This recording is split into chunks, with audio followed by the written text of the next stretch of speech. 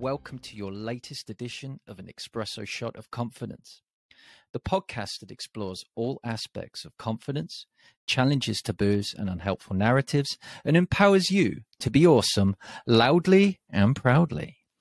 It's time for you to grab a drink, remembering that it is indeed 5 o'clock somewhere, so make it a whiskey. And settle in for the next however long this episode is. I'm your host, the Master of Awesomeness, Ashley Griffiths, and today we will be talking about the wonderful world of sales and marketing. And who better to talk to about this than Mark Banks, the man behind Refined Growth. He is a man on a mission to demystify sales and marketing for business owners and make the whole process so much more human. Hey, Mark, so tell us a little bit about how you got into this line of work. Yeah, sure. I don't know if we've got enough time, to be honest. So I have worked in sales in various capacities for about 16 or 17 years. I started way back when in my early 20s in lovely boiler room style telesales or telemarketing environments. Basically, I went to music college. Beyond that, I didn't have much in the way of an education, much in the way of work experience. And there was a very small business, a father and son operation around the corner from where I was living at the time. I'd done a little bit of traveling in Canada. I came back and I thought, I need a job. I need to do something. So it was there. I was basically able to walk in and sit at a desk, and I was put onto a automated dialing system. Not a pleasant experience, but we were doing payment protection insurance, PPI. Have you been missold payment protection insurance on your loans and credit cards? It was literally just, hounding people at home. I think we helped some people get some money back, but it was a tough gig. So I had a few jobs like that in the early years, smashing the phones basically in call center type environments. And I gradually worked my way up and at some point realized, actually, you can actually make a career out of this. And believe it or not, there is such a thing as a sales professional. I've worked at various stages of the sales cycle, worked for IT companies, software, hardware distribution, all kinds of things. Ended up managing some sort of key corporate accounts, working with some pretty big organizations. So very varied, interesting experience over the years. And to answer your question of what led me to where I am now, I think what I noticed, because I predominantly worked, although I did work with some fairly large organizations as clients, the companies I worked for as an employee were typically small to medium sized, 20 to 50 employees, so not huge corporates for the most part.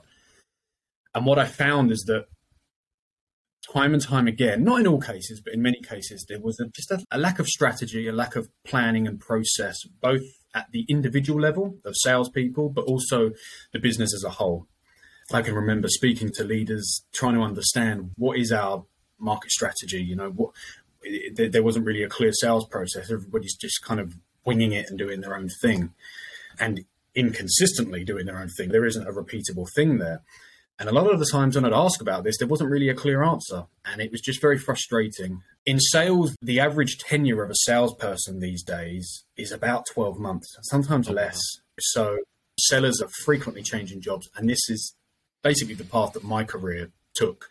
And I guess I got to a point where it was a lot of these factors combined just into this storm of frustration. And I'd had enough of being the guy that's just, complaining about bitching and moaning and about the company and all the things that are going wrong. And I thought, what, I'm going to put my money where my mouth is and try and do this for myself. I'd produced good results over the years. So I thought, let's try something of my own. And here you are. Exactly. Awesome. It's coming back to that, what you were saying about the average tenure. I've just finished a book by a guy called Martin Seligman, and he dedicated a lot of chapters in his book to people that work in sales and how the turnover rate was massive within sales. Yes. I'm going to come back to sales and people's perceptions of that shortly, because I think this is a key area, and I'm assuming it's an area that you're working a lot with now with your new clients. But thinking about sales, I think sales and marketing, especially, I think sales is often described as the dark art of business. Many business owners, they cringe at the prospect of doing sales. They cringe at I'm not a salesperson. I can't do that. I'm not going to be able to sell to people. And I think part of the reason maybe is because of high pressure sales tactics, and certainly on the marketing front, the fact that people feel they need to be surgically attached to social media 57 hours a day. I really want to get your take on this, because obviously you just said that there's a career sales professional. You're working within sales. Your business is all about sales and marketing. So to start with, how would you define sales? What is sales in your opinion? Okay, yeah. I can tell you what sales isn't. Sales isn't deceiving people. It's not pressuring people or manipulating people. Of course, I'd be lying if I said that these tactics aren't used by people, but I don't class that as selling. I class that as just Machiavellian manipulation or just brute force trying to pester people into buying.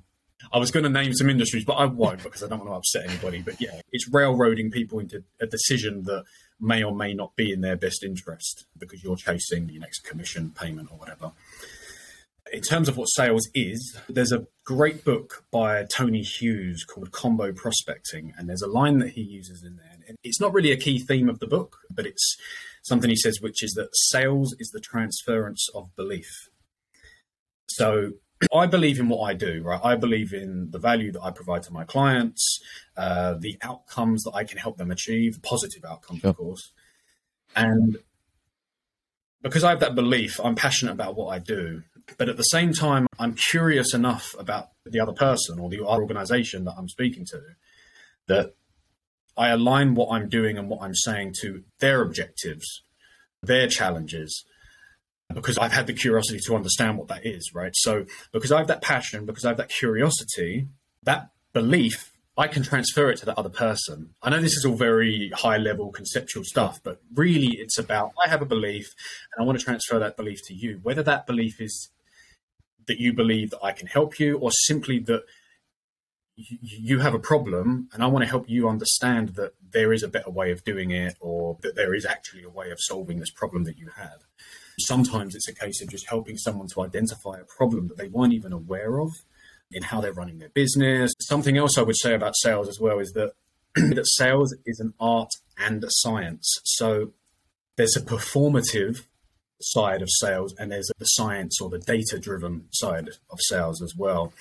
You see a lot on LinkedIn these days, a lot of content creators, influencers, talking about different tools and technology and sequences and email templates, voicemail templates. What should you say on a cold call and things like this? And while, yes, there's value in a lot of that stuff and you do need to consider it, as I say, sales is performative as well. There is an art to it. So it's not just what you say, but it's how you say it.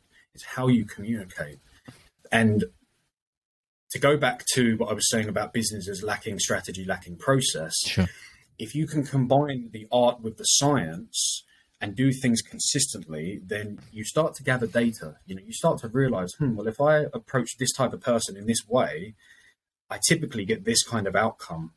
And obviously we have CRM tools, we have different software that help us measure things like email response rates or, win rates on sales opportunities, things like that. So over time, you do start to gather enough data that you can take a scientific approach to it as well. But ultimately, whether it's business to business, business to consumer, whatever you want to call it, it's human to human. So yeah, it's an art and a science. Okay. So I think, and I know we've talked about this before, when you start seeing sales or marketing as a conversation between people, all of a sudden that just makes it a lot more human and a little less corporate. But in terms of the people you're speaking to right now, your clients and people that you've spoken to over the years, the business owners, why do you think people are struggling so much with this side of the business? Because I'm sure you've come across it. People, you say the word sales to a business owner, they go, I'm not a salesperson. Why do you think they're struggling so much with it? There's so much there. The first thing that comes to mind for me is that, when we grow up, a lot of us are told things like, don't talk to strangers, it's rude to interrupt, it's rude to ask too many questions, it's considered uncouth to talk about money in certain situations. And these are all things that we need to do. In sales, in business, we need to have these conversations. You need to understand, am I speaking to the right person? Do they actually have a budget to even consider my product, my service, whatever it is. Yeah, and I think a lot of people, they either misunderstand or they underestimate what selling is. Okay. I think a lot of people think that you can simply, say the right things in the right order and that will get results. Or if you're just passionate enough, then people will buy into that. I said sales is the transference of belief, but it's not just about throwing out, oh, it's so great, I can help you because of da-da-da-da-da. There's more to it than that. There's psychology to consider, and there's a lot there. But yeah, I think if we're talking real like small business owners, solo entrepreneurs that are just starting out, yeah, if you don't come from a sales background, then I think, like I say, a lot of people, yeah, they misunderstand it. They underestimate what's involved. The obvious answer is confidence as well. Okay. There's a lot of factors there. Hopefully that answers for your question. For sure. I think obviously, like you said, passion, confidence, and asking the right questions, absolutely key here. And I guess over time, and maybe if you've not been in a sales role before, you're not used to the word no. I'm assuming that is going to be a big problem for some people. The fact that it's my business and people are saying no to me, the fact that they make it more personal. Is that something you come across? Sure. Yeah. There's a guy in Belgium that I really like. His name's Michael Humblett. He's on LinkedIn. He does YouTube videos. He has a business called Chaomatic. I recommend following him. He's a really good guy. He says, in sales, we swim in a lake of rejection. I love this because it's so true. You need to embrace it. And when I say sales, I don't mean a sales career. I just mean generally in business. Yeah. When you're speaking to people, you need to be doing enough activity and really getting enough no's and enough rejection to get to the yeses. Yeah. But we don't like that. We hate rejection. We take it personally. See, this goes back as well to the art and the science thing and the sales process thing. So I like to talk in terms of a hypothesis, right? So you've got a hypothesis. I think that this type of message may resonate with this type of stakeholder within this type of business or whatever it is. And you can build that out into an email, a call, a sequence of some kind. But if you just treat that as a hypothesis or as an experiment, then you can detach yourself from it. And it's not that they're rejecting you. Don't take it to heart. They're just rejecting what you're saying, or they're just rejecting that iteration that you're just trying out, right? So I think to some extent it's about managing expectations and just understanding that in business and in life, we try things. Sometimes they fail, sometimes they succeed. But even if you can succeed just a small percentage of the time, then over time, that is going to build incrementally and compound to greater success for you. Absolutely. That kind of links into James Clear sort of thinking there, those repeated actions time after time after time after time. And yeah, I was thinking very much as you were speaking there, again, coming back to Martin Seligman, his example of people that succeed in sales, that are able to best handle rejection, that can dust themselves up after getting those no's, so that they keep on making the calls or keep on sending the emails, knowing that, okay, so today I've got a no, but I'm a step nearer to the yes. And I think it's also important for people to know as well, if there's anybody that's new to this out there, that there's lots of different reasons for no's. It's not just your product. There can be lots of reasons why the client or the potential client says no, right? Yeah, for sure. Yeah, maybe they're having a bad day. They had an argument with their other half, or maybe they're just too busy to even consider it. They don't have the mental bandwidth to consider what you're talking about at that time. Or again, it could be the way that you've communicated it, which again means that they're not rejecting you or necessarily your offering, but just the way that you've presented it. So you need to take that as experience, as maybe a data point, and look at that, step back and look at it in the broader context and think, right, maybe for the next one I can tweak this, tweak that, and eventually you'll get it right. Yeah, absolutely. Absolutely. So I just want to move on. You've mentioned the word strategy a lot there. And this is something that keeps on coming up over on LinkedIn and the business world. And the moment you mention the term strategy to some people, again, I don't know whether it's the corporate word there, but it freaks people out. They're like, strategy, what's one of those? And I think that a lot of people probably overcomplicate this. So let's demystify it. Let's try and break this down and simplify it for people here. What is a sales strategy and how do you get started? Okay, so when I speak to clients, I like to break things down into skills, systems, and strategy, right? Because I do sales training with groups, I do coaching one-to-one with people, and I also help with the strategy. So as I say, skills, system, strategy. Skills, I would say, is the traditional sales stuff that you would get in training and in coaching. So it could be anything from how to introduce yourself on the phone, or how to overcome objections, how to ask good questions, how to give a good demo if you sell software, for example, things like that. Systems, so we know what a good email looks like, or a good LinkedIn outreach. Let's build that out into a sequence, a process of sorts at the mid-level. And I would also include things like systems, the technology, the tools that you might use, different platforms. You know, you might be using Vidyard to send videos to people. You might be using, as I say, LinkedIn or Sales Navigator to build your network. And then strategy is you've got the tactics, you've got the how that plays out into a sequence of activities and the tools that enable that. But that needs to be underpinned by your broader business goals and objectives, and anticipating challenges that prevent you from getting from A to B. So what I say to clients is, yes, we can train you guys. I can advise on good tech that you can use or whatever it is and build that out into a sequence. But let's first understand your broader process, right? So why do you win deals? Why do you lose clients? Why do they slip? Sometimes you think that a client is going to sign with you in Q1 and it slips into Q2, for example. This sort of stuff is very important because this affects the accuracy. If you've got a team of people that are all submitting a sales forecast, you need that as accurate as possible, because that goes up the food chain, right? Mm-hmm. The sales manager collates that, gives that to the, let's say the MD, for example. They may need to then present that to the board of directors, and that will then inform their buying decisions, their investment decisions, and hiring decisions and things like that for the year as a whole.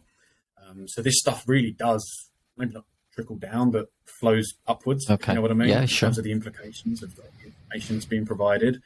So that's how I would differentiate those things: skills, systems, and strategy. Yeah, I mean, in terms of strategy, say they're starting out in business, maybe they're flying solo, or maybe a micro business, and they're they're thinking about it. Okay, well, I'm starting out. I need to let people know who I am. I need to let people know what my business is all about.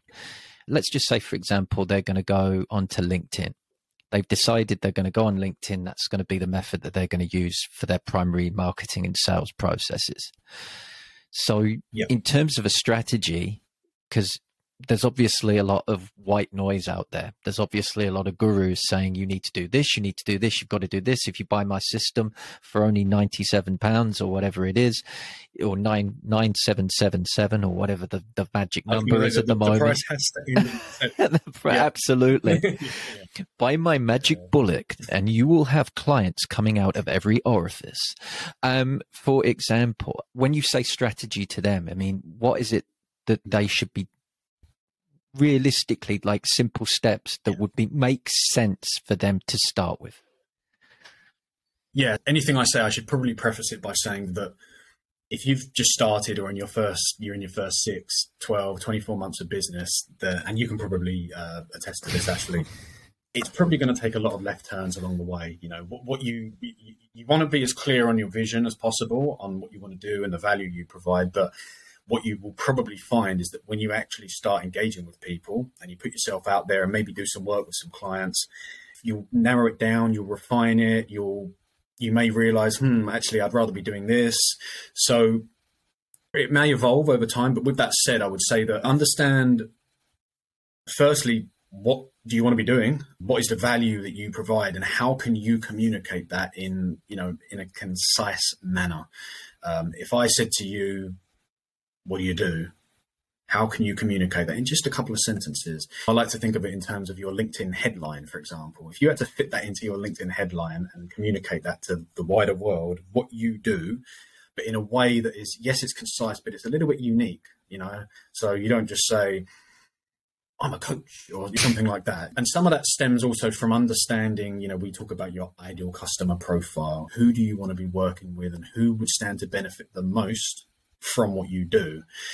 It's important to understand that, and we talk about the things like buyer personas, but ultimately, remember that you're dealing with people. Sure. As I said, it could be B2B, B2C, but it's H2H. It's human to human. I love that. So yes, it's good to understand some of the top level stuff. Like, say you're selling into businesses, for example. You might think, well, I sell to my ideal contact or persona is a marketing manager for a managed service provider of a certain size, employee count, or, you know, something like that, you know, or in a certain industry. But maybe dig a little bit deeper, understand like what makes these people tick? What gets them out of bed in the morning? What does success look like to them? What are they measured on? If you are selling into businesses, then maybe step back. Okay, how does their role play into the broader business goals? Okay. And you start to build out a bigger picture. And I think I mentioned curiosity a few minutes ago. And a lot of that does start from curiosity, because you may have a hypothesis of what this may be, but when you start talking to people, keep an open mind, ask lots of questions. I would say to people, ask more and tell less. So yeah, we're kind of getting into the tactics here rather than broader strategy. But yeah, I would say it starts from understanding what is your value, who stands to gain the most from that, and then where are you likely to find them? So you mentioned LinkedIn, for example, which if we're selling to B2B, then it usually is LinkedIn. I could go on, but I'll let you chime in or ask another question. No, I totally get that. Like you said, the questions, super important. Now, I did want to kind of dive into one area that you said, because say, if it's anything like the trajectory I went on when I started business, I invested in courses about how to use LinkedIn, about how to do this. And a lot of them, the message was you need to niche down. You need to be ultra niche. You need to know what your ideal client has for breakfast. You need to know what color nail varnish they wear. I mean, it got super, super, super detailed. And yeah, for me, that just baffled the hell out of me. I was like, how is this relevant? Why do I need to know that? So in terms of niching down, in terms of getting a clear idea of a potential client, do you really need to go down, or can that be refined as you go? Or is it okay to stay broad? Because I know for a lot of business owners, when you tell them the niche, it's like, well, I can do this, I can do this, I can do this. Why am I going to niche? There's a lot of confusion around this subject. So I'd be interested to hear your thoughts on that. Yeah, you know, the old thing, if you sell to everyone, you'll sell to no one. I've spoken to a fair few people where I've said, who is a good client? Who was a good introduction, a good referral for you? And they're like, well, anyone really? I can help anyone, or women, or something like that. And I'm like, right, but I don't want to give unsolicited advice to people in those situations. But yeah, you do think, maybe you want to narrow that down a little bit. I think you can go a bit crazy with it. I remember seeing some, like HubSpot, for example, they put out a lot of templates and tools that you can use for these types of purposes. And I do remember seeing one of their buyer persona things. And yeah, it was getting down to like, maybe it wasn't this crazy, but you start thinking, oh, what's their favorite breakfast cereal and what side of the bed?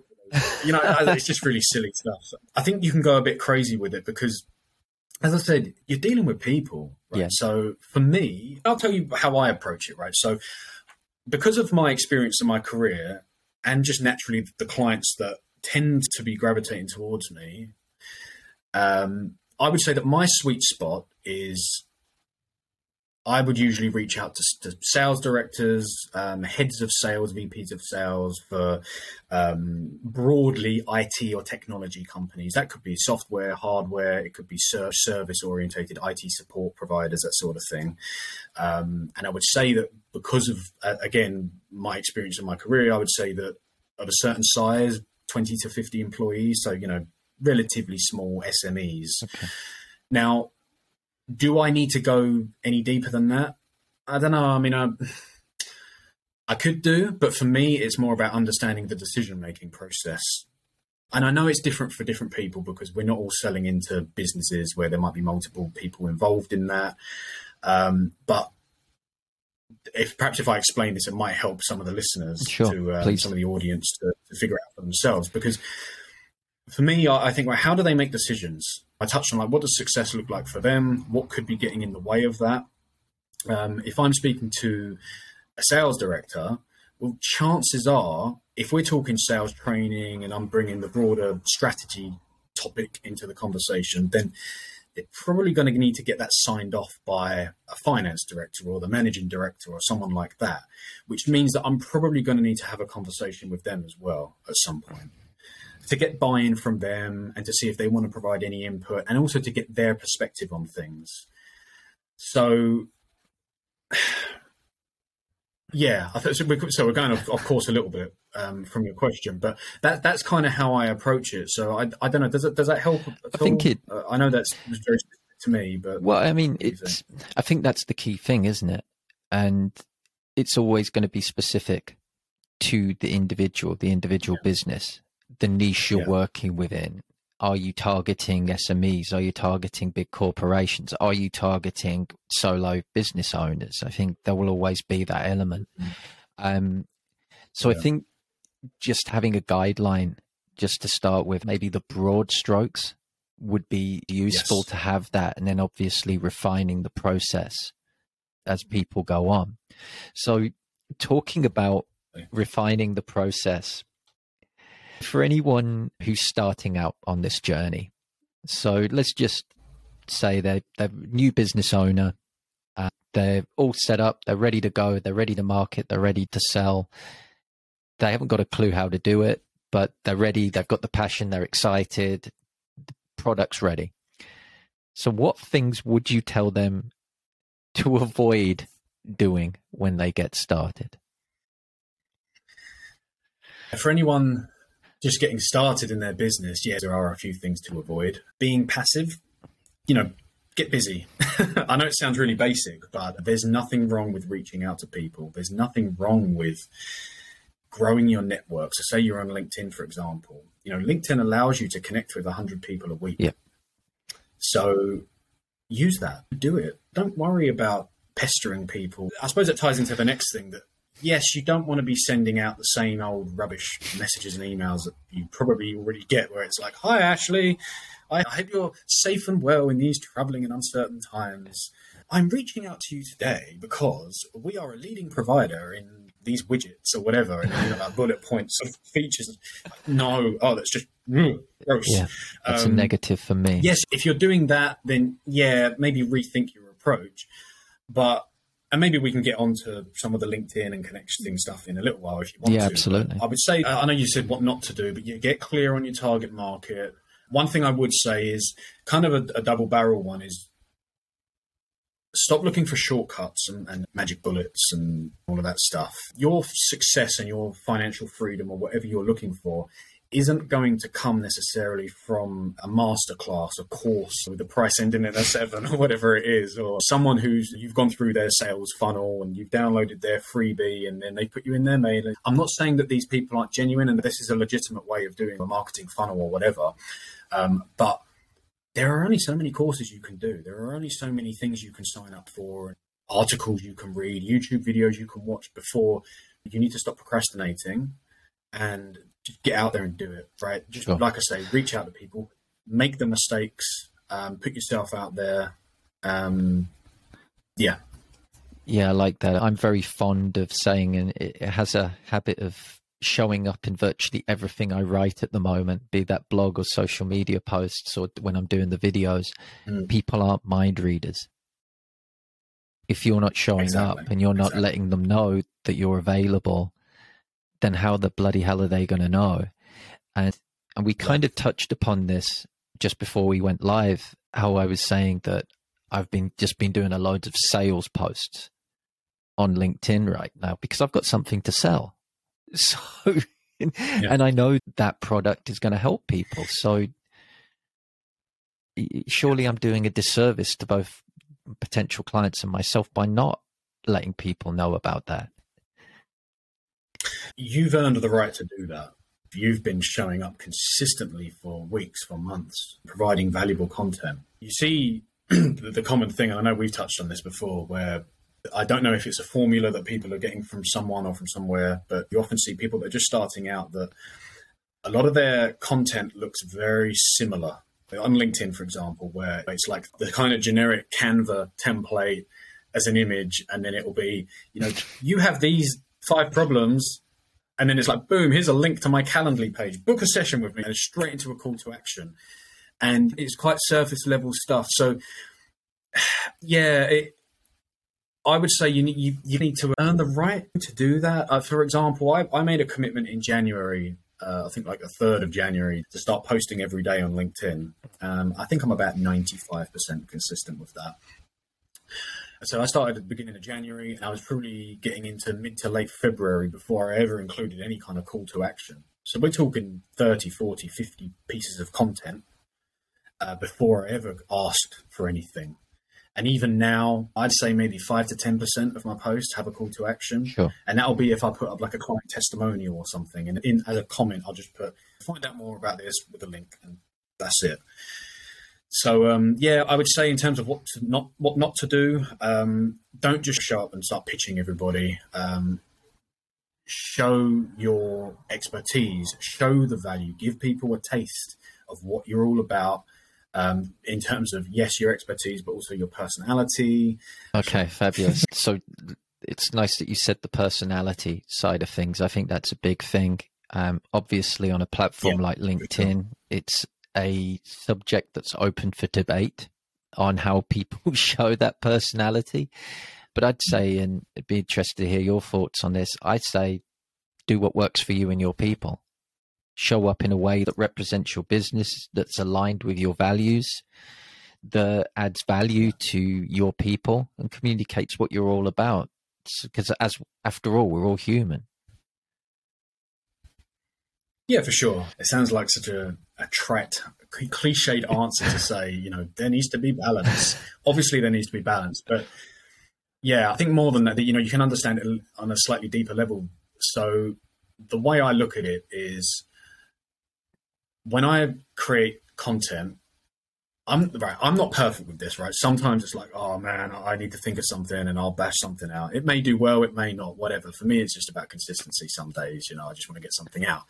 But generally speaking, I like to have a purpose for whatever I'm doing. So if I'm doing a thought leadership piece, let's say, or just some tips on something, or, a demonstration of what not to do versus what to do or something, there's a reason for that. I want people to see that I do know what I'm talking about, but also I want to help people out by providing a bit of insight, a bit of advice that they may not have considered. Now, on the flip side, with the personal stuff, yes, maybe once or twice a week, I'll have a personal post. I don't often put selfies out, although I notice that they do very well. They do very get well. A lot of engagement. It might be a photo that I took when I'm out going for a walk or something like that. Nice scenery here in Scotland. My purpose for doing that is I understand that personal posts, cat pictures, selfies, whatever it is, they're probably going to get more engagement, a little bit more reach, a little bit more views than your industry focused one or your 5 top tips in a very specific niche area. But are they people that are going to become clients? Maybe, maybe not. However, I still think it's good to do it because it's like a booster shot of reach and engagement in your feed generally, if that makes sense. Yeah. So I feel like it kind of nudges the benchmark up a little bit. Now, I'm talking very unscientifically. I'm not an expert in the good old algorithm or anything like that, but that's kind of the way I look at it, because if I've got 1 or 2 posts a week that I'm pretty much guaranteed to get 30, 40, 50 people engaging with it, that can only help my other posts, surely. Just another thought, and I know you didn't ask this, but just another thing to think about. When you're putting content out, you might only get a few people liking it. But if they're engaged and they're consistently showing up on your posts, then bear that in mind, because those people might become your clients at some point. And also, the people that don't engage, the lurkers, the people that you'll never know about, they maybe your biggest advocate. I've had it where I've gone to face-to-face business networking events, for example, and I've had people come up to me like, "Oh, Mark, I watch your LinkedIn lives, I like your content or something." Sometimes as a joke, I'll be like, "Oh, you could give me a like from time to time. Come on, yeah, you can comment on my stuff. Spread my content. I like it." Yeah, exactly. But it's amazing how that happens. But again, that comes from consistency and showing up and really being focused on the value that I'm providing rather than every post just being like, "Here's my call to action. Please book a session with me." Yeah, almost smack of desperation sometimes, depending on how you're delivering that. And I think it's important. We were talking about the people that came up to you, and I've seen you on LinkedIn. I was at my sister's birthday party the other week, and I had 3 people come up to me and go, "I love your videos on LinkedIn." I was like, "What? Who are you?" Sort of thing. Yeah, I know, it's amazing, I'm right? the video guy. And people, I've made it. Yeah, I've arrived. But it's so true. You never know who's watching. You never know because some people don't interact. Some people literally just consume content. They go on, they look, they read, they observe. And like you say, and I think that's a really important thing to know, especially for anyone out there that gets obsessed with the vanity metrics and goes, "Oh, nobody likes my content." How do you know? There's no evidence that nobody likes it. If you keep on doing it, if you're being consistent, people will watch and people are following. And it's all about that intention. I mean, what are you trying to achieve? Are you trying to add value? Then put it out. I feel like you have an obligation. If you have knowledge and experience, expertise, whatever that you can share with the world, I think it's literally your obligation to put it out there. And if that resonates with one person, if that makes one person's life easier, it just spirals. And I just think it's an amazing thing. And sure, they may not become a client, but they may become your biggest advocate. And there's a lot of power in that. And just to come back to your personal posts as well, I think if your content is getting out into the world, yeah, sure, it might not be people that might buy from you. It might not be people that will ever be your clients, but they might know people who do need your services, people that would really benefit from what you have to offer. So it's one of the things when I hear people are super niched with how they're approaching LinkedIn, sometimes I just give them a note of caution to maybe spread the net a little bit further. They've got their intention, but maybe if they've got their net spread a little bit further, that can only be a good thing. Yeah, so just sort of come full circle with the sales process and strategy stuff. I treat the content as part of my broader process or strategy, because you want to be taking people, for them to become your client, you need to take them from unaware to aware to interested, right? So they're unaware of you, they're unaware of maybe the problems they have that you can solve or the opportunities that you can help them seize upon. You need to take them into awareness and then take them into interest. But to do that, you need to exist in their sphere of consciousness, right? And for them to become interested in even having a conversation with you, I think it really helps to have a library of content out there, because it builds credibility. You know, you're out there in the public sphere and in the public space. And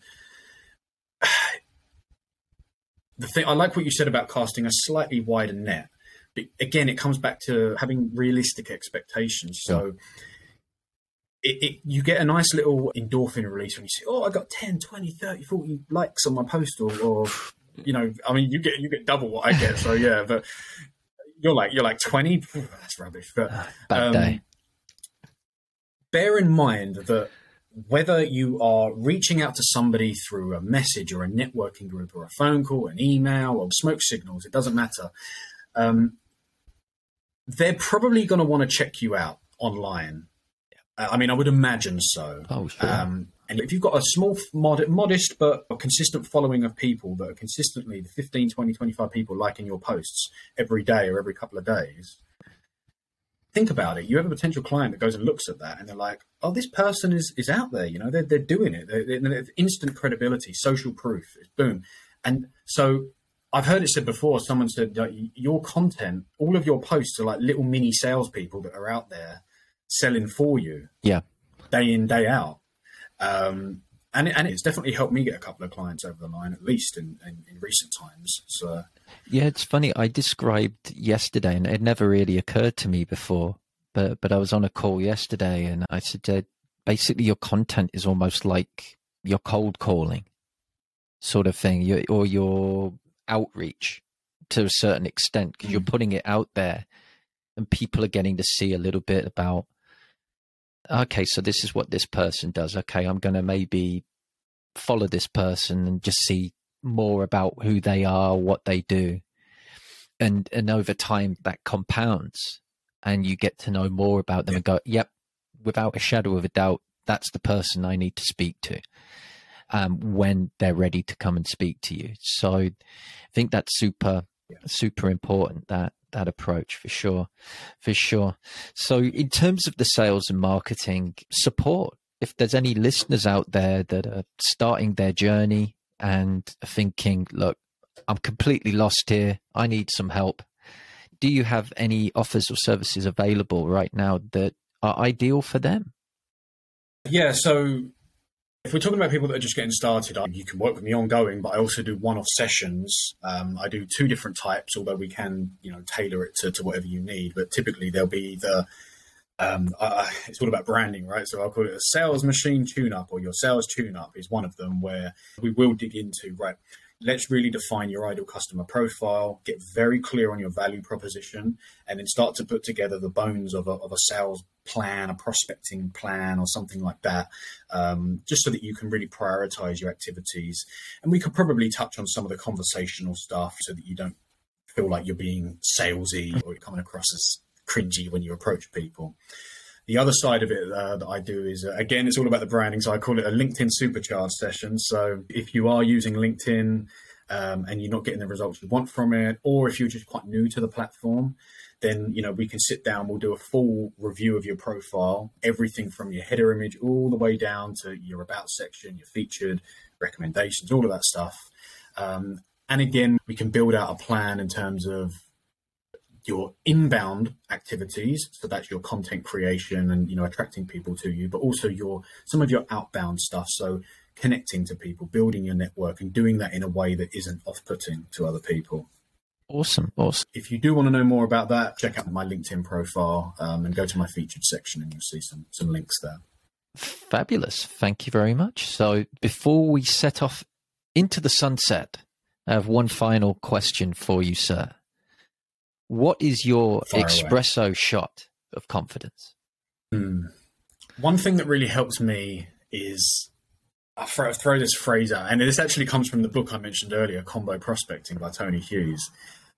Passionate curiosity. So, be passionately curious about your audience, your potential clients, the people that you work with, your contacts, and so on. And the reason I like this is because it gets you asking more and telling less, so you're asking more questions, getting other people talking about themselves. But also, I think that from a confidence standpoint, for me, it helps me get out of my own head. So let's say, for example, I have a meeting with a potential client, or I'm going to a business networking group or something like that. It can be very easy to overthink these things. And I have to figure out my elevator pitch, or I have to make sure I say the right things to this person, otherwise they're going to reject me or whatever. Yes, you want to prepare, obviously. You want to do the work up front. But if you just go into it with an open mind, a curious mindset, then they'll do a lot of the heavy lifting for you, because you can ask the questions, you can poke them and probe them in the right way. Not in a Machiavellian way, like I say, where you're trying to manipulate them and railroad them into something, but just chill. Think about things from the other person's point of view, and that'll take you a long way. Awesome. Thank you so much for that. So much value that you've added today, and I think we've definitely demystified some elements of the sales and marketing approach for the listeners. So thank you very much for joining us today, Mark. Thanks for having me. It's been awesome. Pleasure's all mine. It's been awesome. And thank you very much for the listeners who have stopped by wherever they are in the universe today.